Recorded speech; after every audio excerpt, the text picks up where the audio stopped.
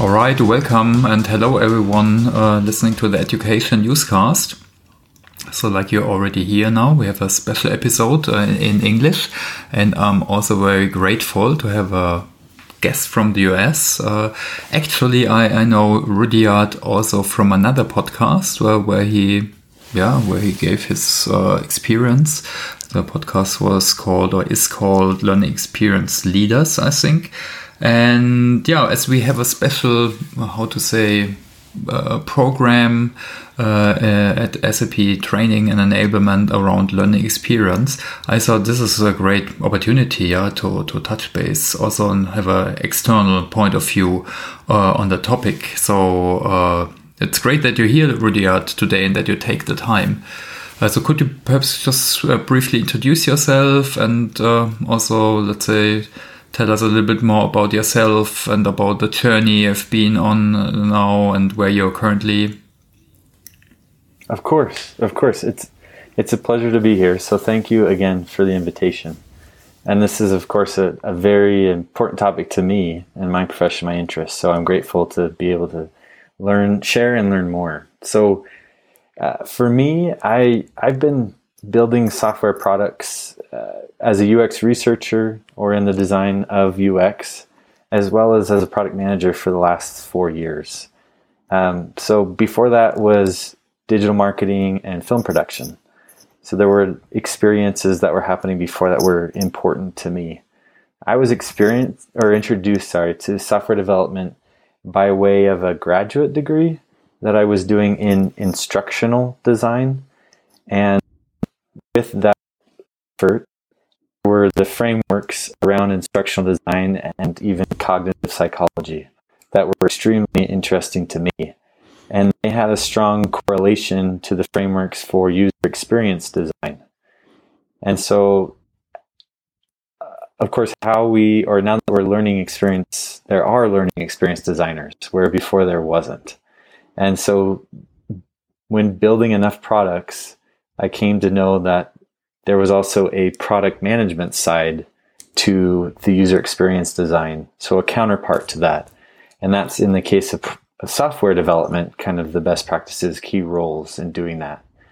And so I launched into product management in that discipline, also just coming from understanding user experience design and research, and first landed in the healthcare industry and worked on some products that connected patients and their healthcare providers. And with this effort, I proved that hypothesis that product management was the right place for me. If you want to call it my own personal learning plan or my self-directed learning, that's what I was trying to figure out. And I proved that that was correct. And so the next step was actually moving from healthcare to an ed tech SaaS platform. I had come to believe that education was the most valuable product that we could ever offer, in the case that through education we realize as individuals our potentials, and that affects not only us but future generations as well. And so from that, moving into that EdTech SaaS platform, that was validated, or I proved that I could both be a product manager and a product evangelist in the EdTech space. And in my opinion, that's what makes the best product managers, are those that do believe highly in product or in the cause. And so with 2 EdTech platforms as a PM, I moved on to another EdTech platform as well. It's called Pluralsight, most recently, and learned a ton about education as a product and as an experience.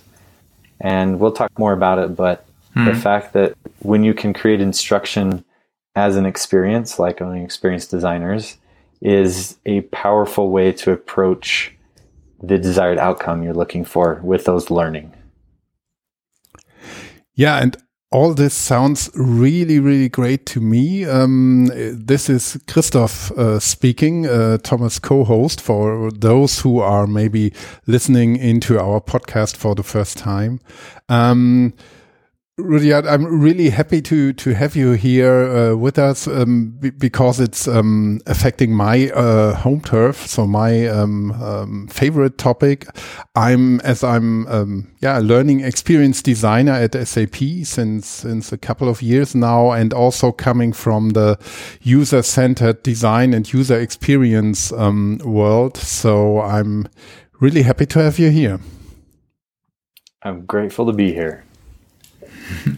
And Rudyard, so I think Pluralsight, some of us know, I think SAP is even a customer, so I think it provides learning offerings for more development and IT target groups. So what are you currently dealing with in your current job or job function?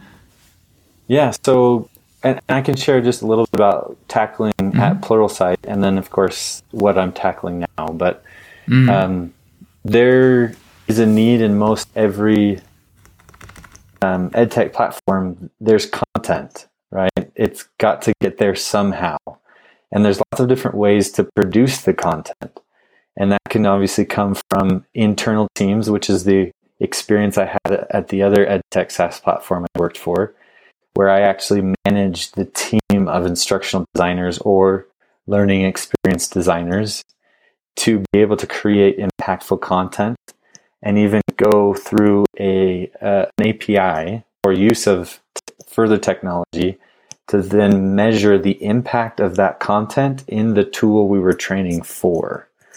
And so allowing just for more ROI or return on investment, being able to be communicated with the customers. And then moving through to Pluralsight was the fact that they hire subject matter experts from the industry to be able to create the content for their platform. So they're partners in many ways. And with that model, there is a need to then have a systematic way to create the content to ensure quality, consistency, and speed, right, as well. And so in that space, I was tackling how a author, subject matter expert like security or data science would, and software development itself as well, would take something from their head, which is really hard because that's years and years and years of experience, and then craft it in a way that would complement the format and overall mission of Pluralsight, delivering that high quality content in a very targeted way. And so my focus at Pluralsight was to be able to create a content creation process that would enable speed. Again, it's not going to be good enough to just tell an author to speed up. The view I'm positive have created things before, and it takes time. It's a complicated process to consider both how to deliver it, instructional design best practices, then how to record it and edit it, and many other things that go into this content creation process. And so it was enabling it to be more efficient as well as for it to scale. So allowing any number of authors to be able to create content at any one time and not need more people, more heads, more hands in the pot, kind of said. And so that was something that we actually leaned a lot on to generate these net new experiences. We leaned a lot on the human-centered design, right? That learning experience design is built upon as well. Thinking of the human or the user first in that experience. And of course outputs, but those are more of reference points than blocks you build on. And so from those experiences, I actually, as I referenced earlier, there's been a series of hypotheses in my career. You could think of it as a scientific experiment. I think a lot of people approach it this way, but don't maybe recognize that. And so the next for me was actually the fact that Pluralsight produces content that's for immediate or intermediate to high level expertise. Professionals that are very entrenched in their roles, and they need to be continually pushing their understanding to be able to stay up to speed for current standards. And my interest is actually lower than that. And lower, I mean by lower in experience or expertise. And so there's this whole space that's around the beginning of skill development and how that equates also to skill development for the tech industry. It's kind of a black box right now as far as how you skill up in a, let's say, a young adult or anyone in a different stage in their career, but how you skill up from, I know these things outside of tech, and what do these industries or these professions or these organizations mean inside of technology as well. So it's not just development or something just around software, but it's bigger than that. And so right now, the effort is understanding how to bridge this chasm that exists between the fact that there are, at least in the US, I can't say worldwide, but in the US, there's around 700,000 open tech roles. This is, of course, prior to COVID-19. So that is also in big flux. And there's more of them. As you know, maybe both of you have heard, but those companies that are growing the most right now are online, right? With like Amazon and other things. And those are very much, in the case of even remote work, those are highly influenced by the work that's being done in the software development industry. Those are almost naturally things you can do on your own. But fact being is, there's this huge need in the tech industry for talent. And then there's actually a 43% rate of college graduates who are underemployed when they graduate, and an average, at least in the US, is $41,000 of debt. And so there are these hungry young professionals trained through, of course, their experience in formal education, but they don't know a place that values the skills they just learned. Sometimes they don't even know what the skills are they just learned. And there's 30% of students who visit a career counselor while in studies, let's say in the university. And there's only 30% of students that visit. And of those, there's only 60% who find it helpful. And so there's an effort that I'm moving towards. This is kind of the space, but it's outcomes that look like strengths that are able to build career roadmaps. So it's almost like the scaling of the deliverables of the best career counselors in the industry. How might more people gain access to the best tools to build a career roadmap, right? And that's enabled by the potential of those people. And so my personal mission statement, and we can talk obviously much more about this, but my personal mission statement, which I don't think is unique to me, but as I enable the potential of others, I'll reach mine. And so I want to as best I can, continue to push the envelope on skilling up people to reach their potentials, especially in the case of the tech industry. And that's just a little bit about where my headspace is at right now.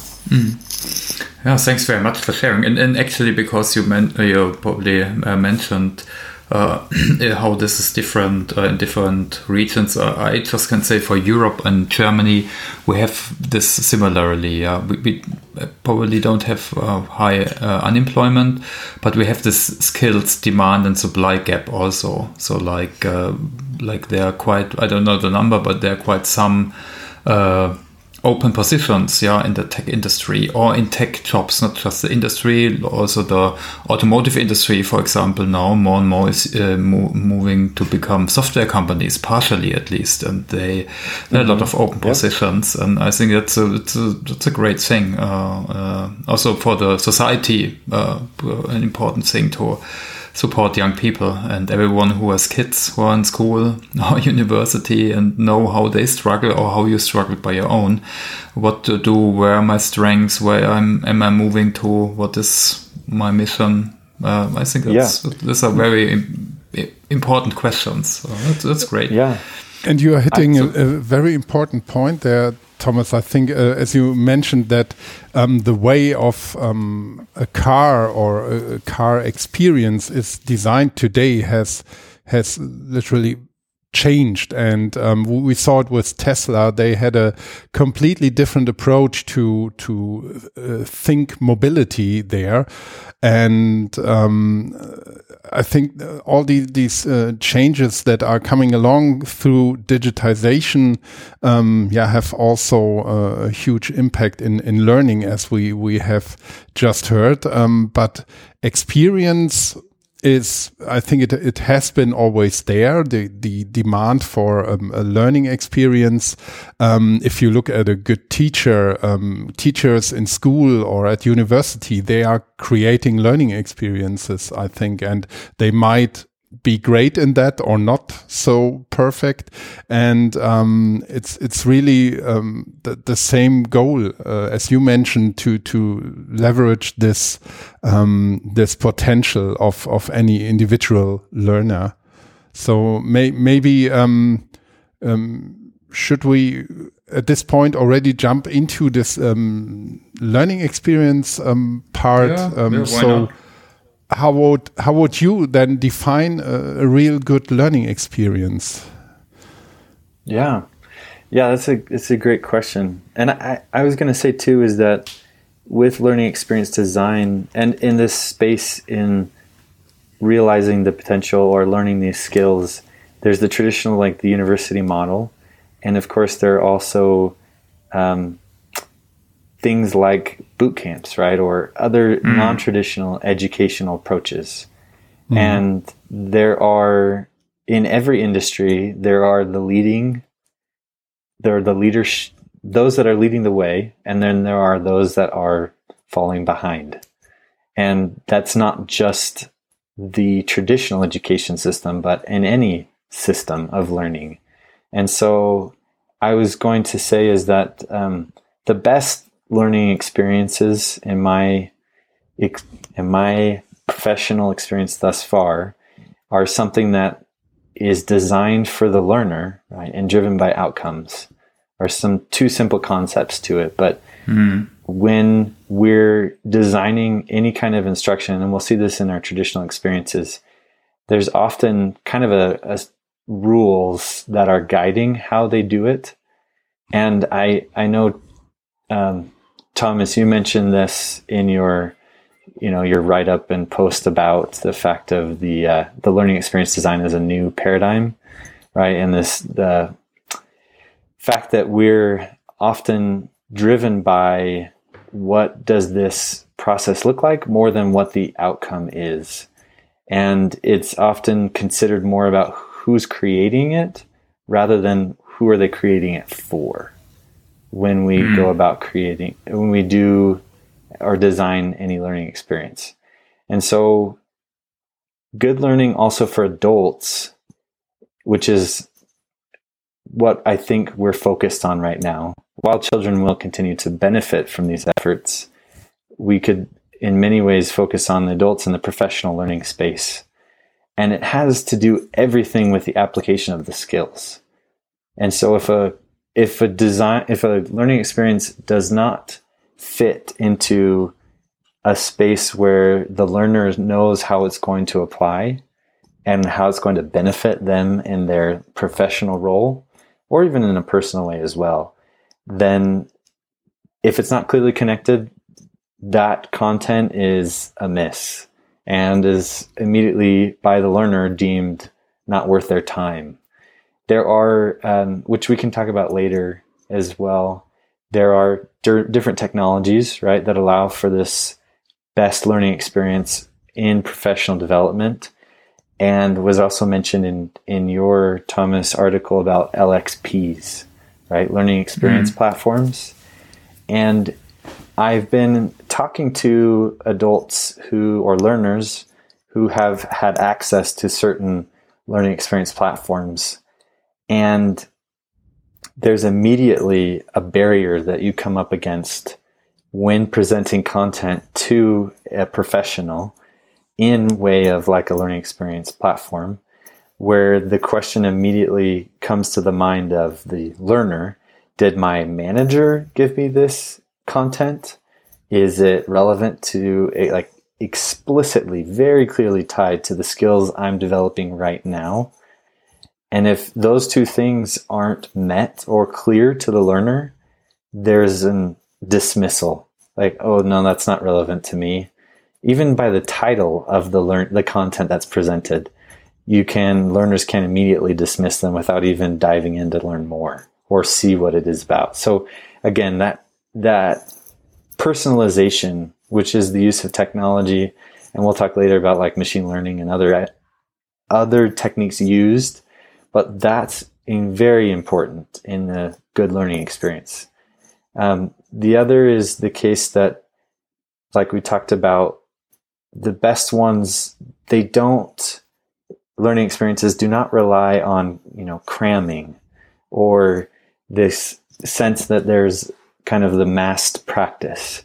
And this we'll get into a little bit later as well as far as methods go, but there are certain key principles that have to be incorporated into the learning experience that allow for a true building of new schema or a true expansion of understanding and a strong connection made to prior knowledge, what it is they knew previously, that will allow for it to stay with them or build them, really. I mean, we're not building experiences, we're building people. And people are but built the experience through... is always in... No, sorry. Yeah. Sorry, no, I think the experience is always inside the person.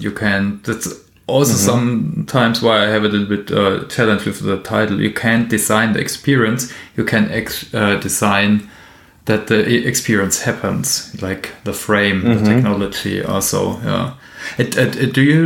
Which methods or approaches do you use? So we can talk about technology later, but from a methodological point of view, of course, there are many out there like design thinking or others. So which one came across good for you, or which are helpful for you? Yeah. No, I think for a long time, which I don't think it's unique to me, but the user experience design, especially as relating to design thinking, right? That's been something that I have continued to build upon. And to say, just back to myself, was the fact that, not to always talk about myself, I promise I won't do that a lot, but for me, there was and has been a draw to building empathy. And that's why I chose to focus on, one was instructional design, to understand what people needed to learn and why they needed to learn it and how they learn best.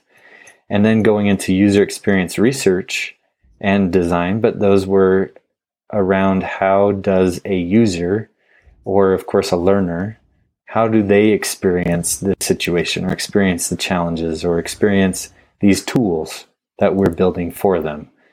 And then through product management, those are tied very closely to that role of a product manager is thought to be, and in the best industries, or not industries, but the best companies are relied upon as the user expert. You're the one that knows them best. And the only way you get to know them best is by spending time with them and listening, asking questions, of course, as well, but building the empathy. So in case of the design thinking and many others that I think are pretty parallel to that, is really generating that love for the problem, not jumping too far ahead and thinking about the solution, where if we're solution, and this is something we can also talk more about, but in methodologies, I just couldn't say enough about truly understanding the problem and knowing it inside and out. And that's something that I haven't done before, and it's not turned out well. And then other times I've really tried to do it well, and there were some fantastic outcomes to it. And so those are the things that I think some professional needs to have in order, even needs to have in order to create these good learning experiences. Yeah, great. Christoph, do you have any questions towards the methods or so, or go on?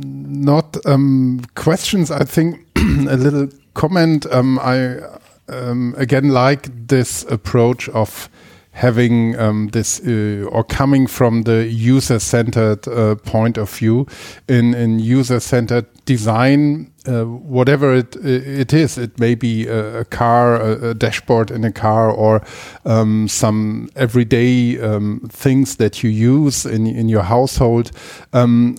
Whatever it is, it should be designed for the human in the center, and then this happens. What you described before, Thomas, that the experience is growing in the mind or the head of people, and that's important. And therefore, I think coming from that point of view is really the crucial point here. And Rudyard, I think for many people in the learning industry, there are some new twists to that, because when I started many years ago, also in training and people development, it was more static approaches like the ADDIE model, which is more sequential and not this iterative, user-based, where make faster prototype, understand the problem, understand the user. Oh, is this in the US and in your experience also similar, or?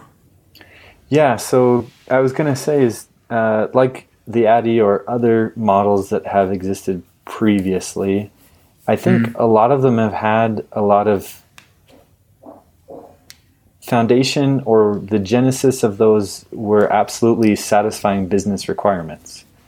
So there's the approach that is feel good, this is wonderful, and I think it can often be kind of synonymous with those that don't maybe believe so adamantly about human-centered design, in the fact that, okay, great, I understand you want to understand people and their problems, but what about the business? What about revenues? What about the dollar?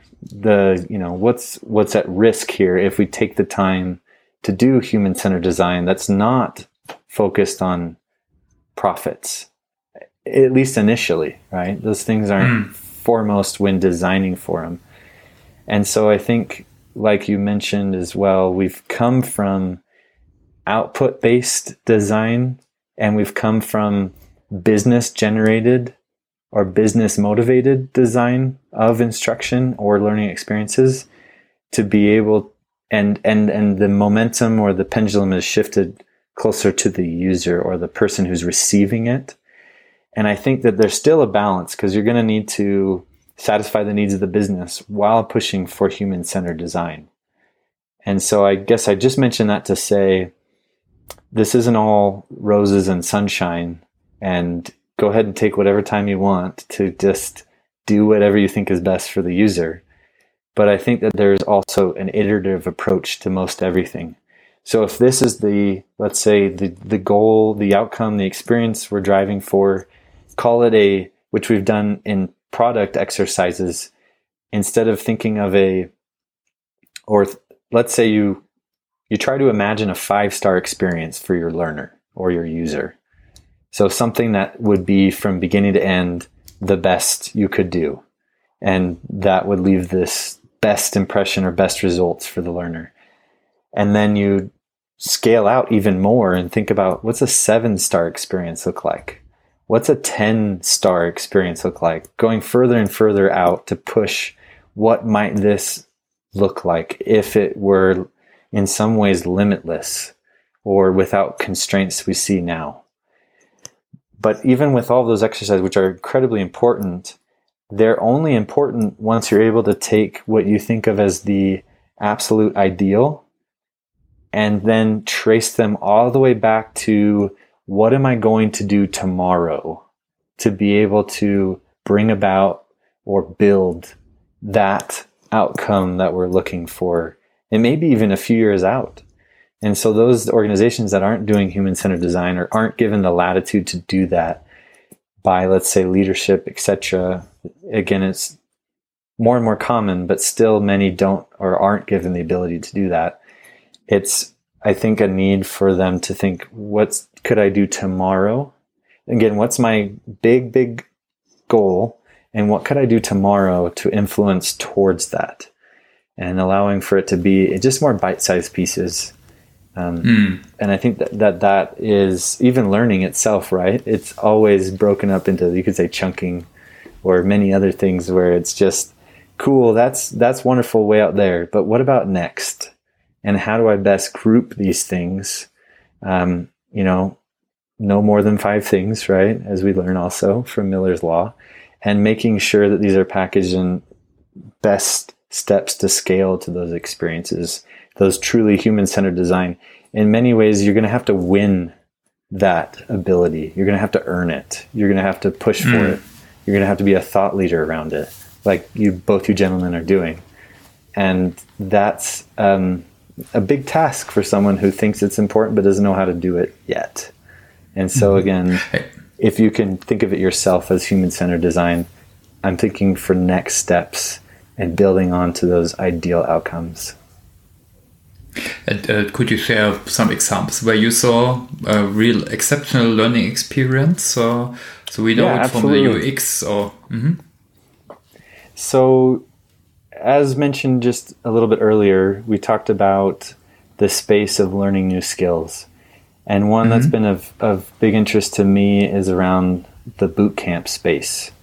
In many ways, it's productizing education more than instruction or curriculum. So the experience of these young professionals or transitioning professionals to the tech industry. Boot camps are, at least currently, mainly focused on software development skills, as well as some data science and even edging into product management. And so, do you want me to define any more around boot camps at all? Before I jump into that as perhaps you just can say one, 2 more words. I also in Germany there are some like code university in Berlin, so there are some boot camps popping up also as a new trend. I think in the US it's also a big trend as a education product. Yes. Perhaps 1 word. Yeah. So boot camps, of course, the word, of course, derived from the fact of like training in a very short amount of time, usually kind of very exigent or very intense. In the case that it's a short interval, lots of learning.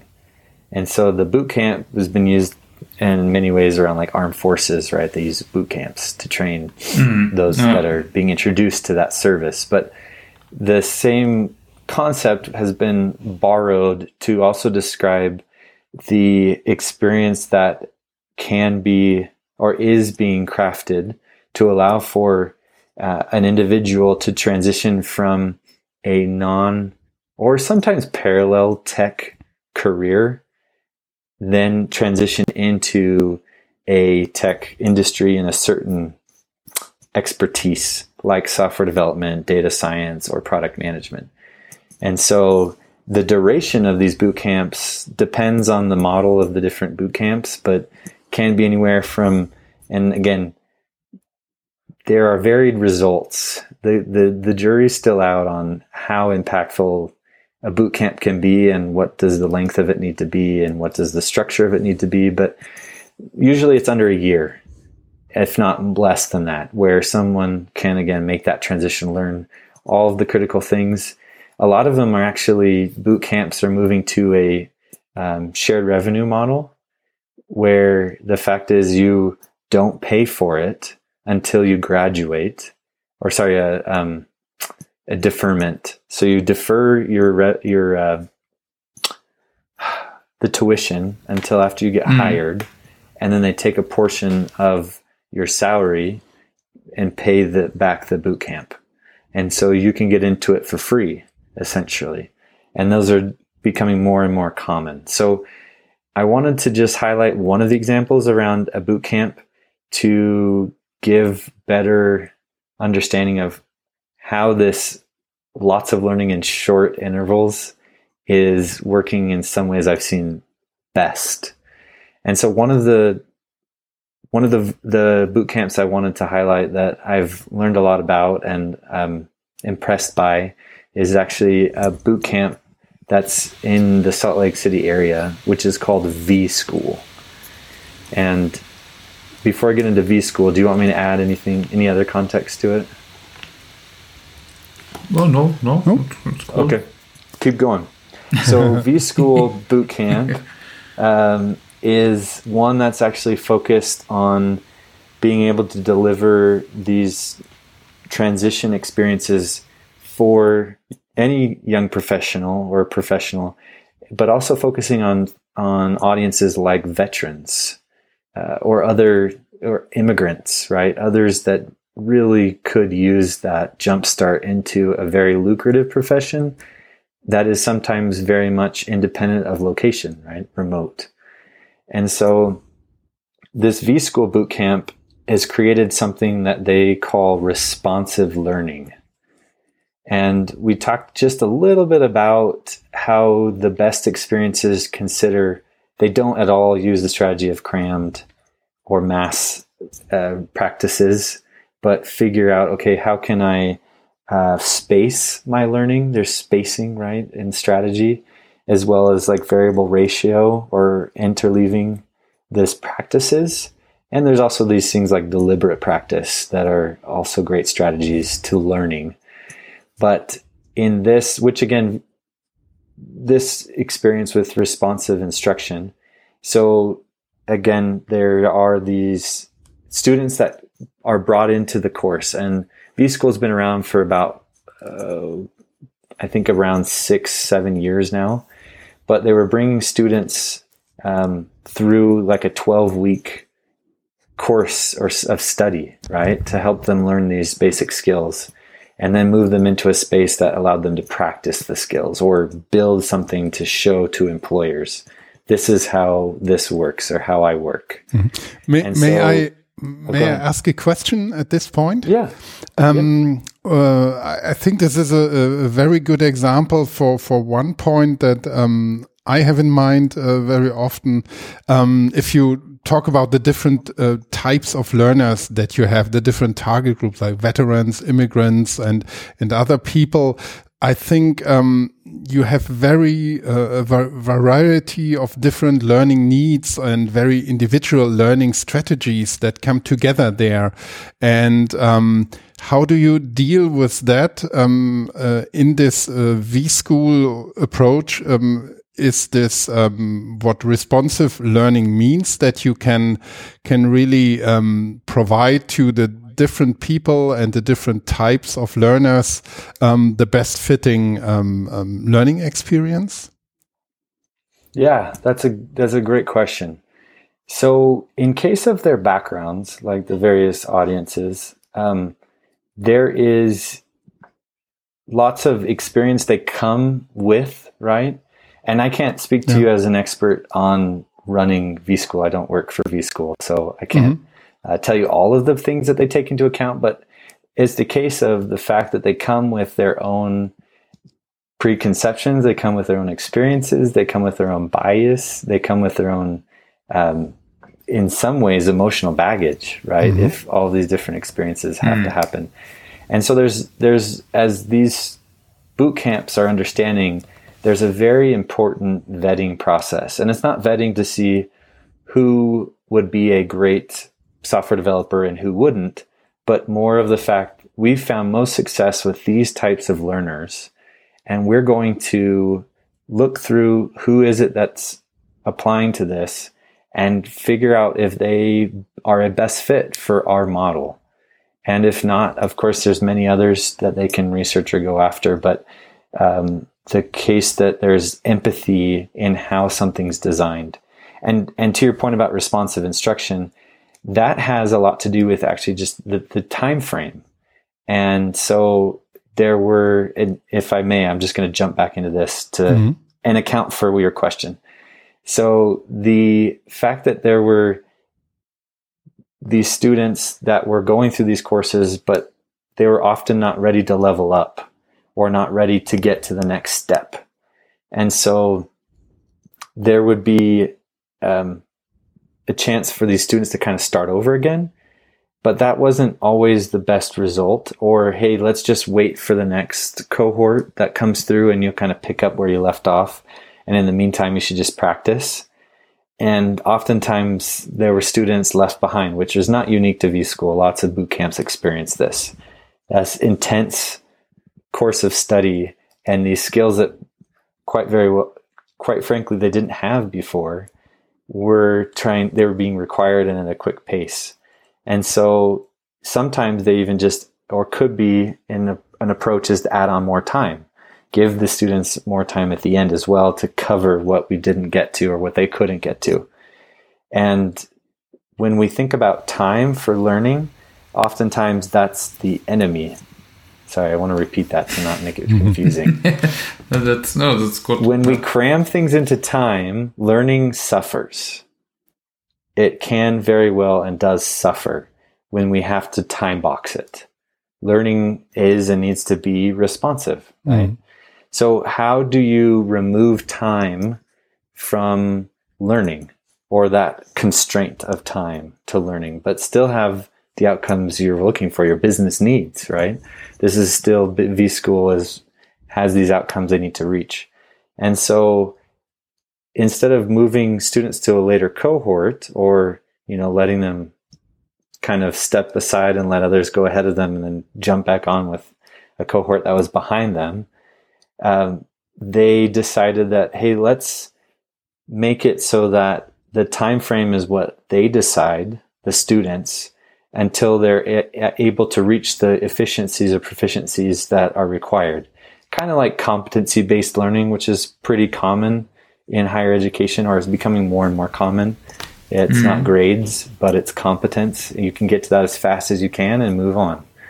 And so there's the mastery-based learning that allows and it is required. There's lots of practice, heavy on practice.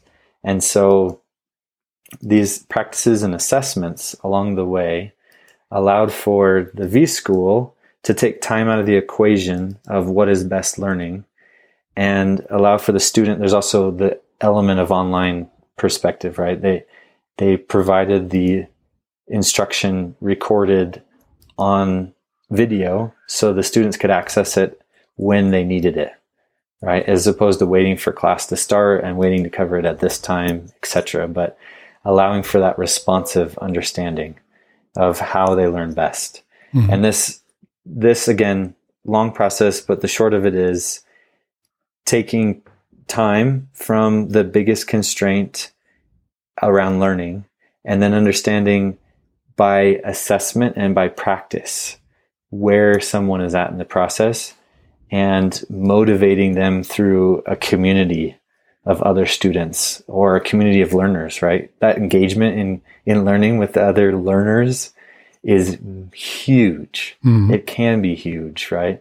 And so that's just a little about one of those things I think is a best practice. Yeah, great. Okay. I also like that that they are not the old, so to say, methods like a lot of presentations and then assessments like just in the past are used, but that there are also new approaches or methods are used. Yeah. So Christoph, what do you think? I think the examples. I think that bootcamp is a very interesting concept. Yeah, like also coming up here. Perhaps Rudyard, could you perhaps share some tips for companies now? Of course, it's a broad field, but how can we improve now the learning experience in our, let's say, in our learning offering? Many companies have learning programs. They have perhaps a catalog and so on. So what are some points to start? Very often they only have a learning management system or something like that. Yeah. So the tips for the learning experience. That's the point. Mm-hmm. Yeah, there's a number of, I think, just kind of table stake principles in learning that need to be considered. And by sharing these, I would hope to imagine these are often widely used. there's also even tools, like software tools, right? And I understand those that are listening may not often be the stakeholder in leading a company to purchase new tools. But the fact being is that there are some, and there are more and more platforms out there that are looking to level professional development or make that a very real and very effortful or intentional effort that a company makes. So as far as just the tips, I wanted to just draw attention to a few of them. One of them is, like mentioned before, is the case of outcome driven. And so when going about learning experiences, this is important for you to create whatever learning experience you are, to know what it is the learner going to know at the end of this experience or the end of this course. But it's also very, very important for the learner also to understand that at the beginning of their time spent in this learning experience. So case of, if I'm not convinced as an adult or a professional learner that this is going to improve my skills, as made earlier, that point, then I'm not going to spend time doing it. So outcome driven is very, very important. A couple of others that come to mind are also like activation of prior knowledge. And this is a fancy way of saying, hey, what have they already learned? And where do I need to start my instruction to be able to best utilize what they already know? And this is often the point of doing like pre-assessments and other tools that allow for you to know where is their knowledge at, what level is it at. And so we know through research that learning experiences are most powerful or impactful when they activate prior knowledge and then tie the new knowledge to the prior knowledge and create those strong connections. Schemas, right, is the fancy way of saying it, but making that network bigger. And so that's one. Another is just, it's called a cognitive task analysis. And like a task analysis, you go through in maybe a creating of a instruction or training that, hey, when you do this task, these are the things that you complete, right? These are the things you have to pull this lever, spin this dial, move this to there, and so on. So there's physical tasks associated, or physical actions associated with the task, but there's also a cognitive action that's taken. And these are the ones that are often skipped. There's this concept of automaticity, which is to say that you have things you do regularly. A professional who's in the same profession for a decade does things in chunks. They don't realize all the small decisions they make because they've done it so often. And so when you go to teach something for an experienced professional, it's often very, very challenging because you didn't realize all the steps you made. And so when teaching someone brand new, they don't and can't follow along because they didn't have all those experiences previously to let them know intuitively what those decisions are. And so a cognitive task analysis is the ability to walk through the thinking portion of every task that's being completed and understand what decisions are made when going through that for an experienced professional. And the trainings that we present for someone, let's say, to level up, we should often consider what decisions is this professional making when in this situation, to allow for new learners or young professionals to understand the steps as well. And so and the last one is just around deliberate practice. So it makes, as the phrase implies, every time spent practicing must be deliberately focused. Most things fall under practice and not deliberate practice to build those skills. It's the same concept used for like the 10,000 hour rule, that anyone can become a expert at something with 10,000 hours of investment, but that's not just 10,000 hours of instruction. That's, of course, 10,000 hours of deliberate practice for that outcome they're going for. So those are just some of the tips I come to mind. Well, thanks very much. Yeah, like outcome-driven activation of previous knowledge, cognitive task analysis, and deliberate practice. I think these are very practical tips. Thanks so much. So looking at yourself, Rudyard, so on your own development, so what's on your list this year? So on your to-learn list, many people have to-do lists. Not everyone has a to-learn list. So what new things do you want to learn? You've got to learn to do, right? Learning by doing. Yeah. So the things that are on my list are more focused towards maybe a nuance of product management. And what I'm looking to learn more about is actually flex this muscle more is around artificial intelligence and machine learning within product management. It's very, very popular right now. And most companies want to say they use artificial intelligence or machine learning in their technology. They may not, and oftentimes don't use it to its capabilities, but there is this growing question that begs to be asked of every product. But how could we utilize the data that we have to enhance the experience of the user? How might we make this easier? In the case of UX design, there's the concept, don't make me think, right? You've got to make it so it's so easy and intuitive. There's no instruction necessary. Yeah. Yeah. And so machine learning is something that needs to be considered. Sometimes the answer is no, it won't work for us. And we shouldn't do it for these costs. But oftentimes it's, what if we tried this in a simple way? So that's one thing on my learning list, is just improving, not how to do it necessarily, all the modeling, the data science, etc., but more about when is it impactful. The other is around just behavioral science applied to products, and that's being or thinking of my role as a product manager synonymous with a choice architect. So I'm architecting choices for a user to make. What are the best ones? What are the most impactful ones?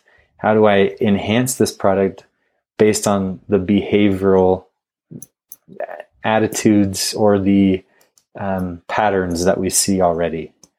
And so that's just the space I want to dig into more. And then the other is just a personal goal of learning the ropes of writing and publishing an ebook. I have some goals right now. We can work together. Yeah, you can work together. That's also on my. That's also on my. Is it good? Good. It's a case of like, I'm not going to be. I don't expect to be a well-known author, but I want to just know the process so that when there is something I really care about, I care about things already, but as it continues to grow, then I'm like, yep, I could do that. I could do this, and better to understand that process. And can you share any sources what you use, like podcasts, blogs, or even books? Sure. In general, or perhaps also regarding your current challenges? Yeah. So there are some books. I know books may be old-fashioned at this point. Who knows? But things change so often, right? You gentlemen know this. Things change so often. How could a book stay relevant, right, if it was published and it stays the same? But I think there are kind of seminal books, right, things that won't ever go away. And so some of the things I've been reading, some are newer. So those books include things like Make It Stick, right, which is the book around learning science. And that's Peter Brown and some other authors that wrote that book. And so that one's been a great review of learning sciences. There's also a book recently that I've loved. It's called The Expertise Economy.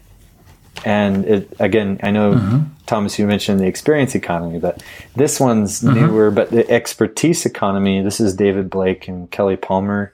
And they're actually the founders of the LXP platform, or David is at least, the LXP platform Degreed. And that's well known. In this book, they're talking about how we upskill or reskill, right, our workforces. And so that one is, to me, a very compelling message and book, and something I'm implementing as I can. Other just ones that kind of won't go away are like The Innovator's Dilemma, Clayton Christensen. And also another book of Clayton Christensen's, How Will You Measure Your Life? Just introspective for learners and professionals alike to say, what does success really look like for me? And helping guide towards that. And then podcasts are things like Product School podcasts. Another is This is Product Management podcasts. They're all fantastic as well. Yeah, and I also can recommend like also this to every learning professional to look over the fence and double check on such sources like the product management sources. Absolutely. Yes. So I want to be respectful for your time. I don't know if you have 1-2 more minutes. Yeah, absolutely. So Christoph, did you have any further questions? Something I forgot to ask? No, I think we've covered all the points that were interesting. I have a lot of ideas where we could dive deeper, but this would take much longer then. Perhaps we make a number 2. Yeah. And I also wrote a quite long article on LinkedIn. So if perhaps we can also link it in the show notes on learning experience design, and which is also similar. But some points what you mentioned, Rudyard, I didn't touch. So that was, I think, a very, very, very good. But maybe Thomas, one point I would with a very short answer, but it's one topic I'm very interested in. Rudyard, what's your opinion on audio-based learning experience? So the power of talking to others only with audio, without pictures, without video, only talking. So what's your opinion on that? Yeah. I personally have been, like I think most of us could say, and obviously we're making a podcast right now, that has been a powerful or impactful medium that has been created in recent.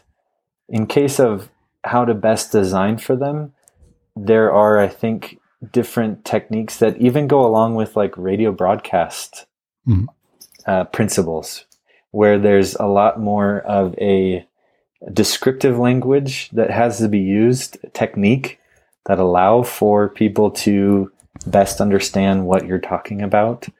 There are different things too when you remove visual, that you have to, in many ways, visual is used to heighten cues.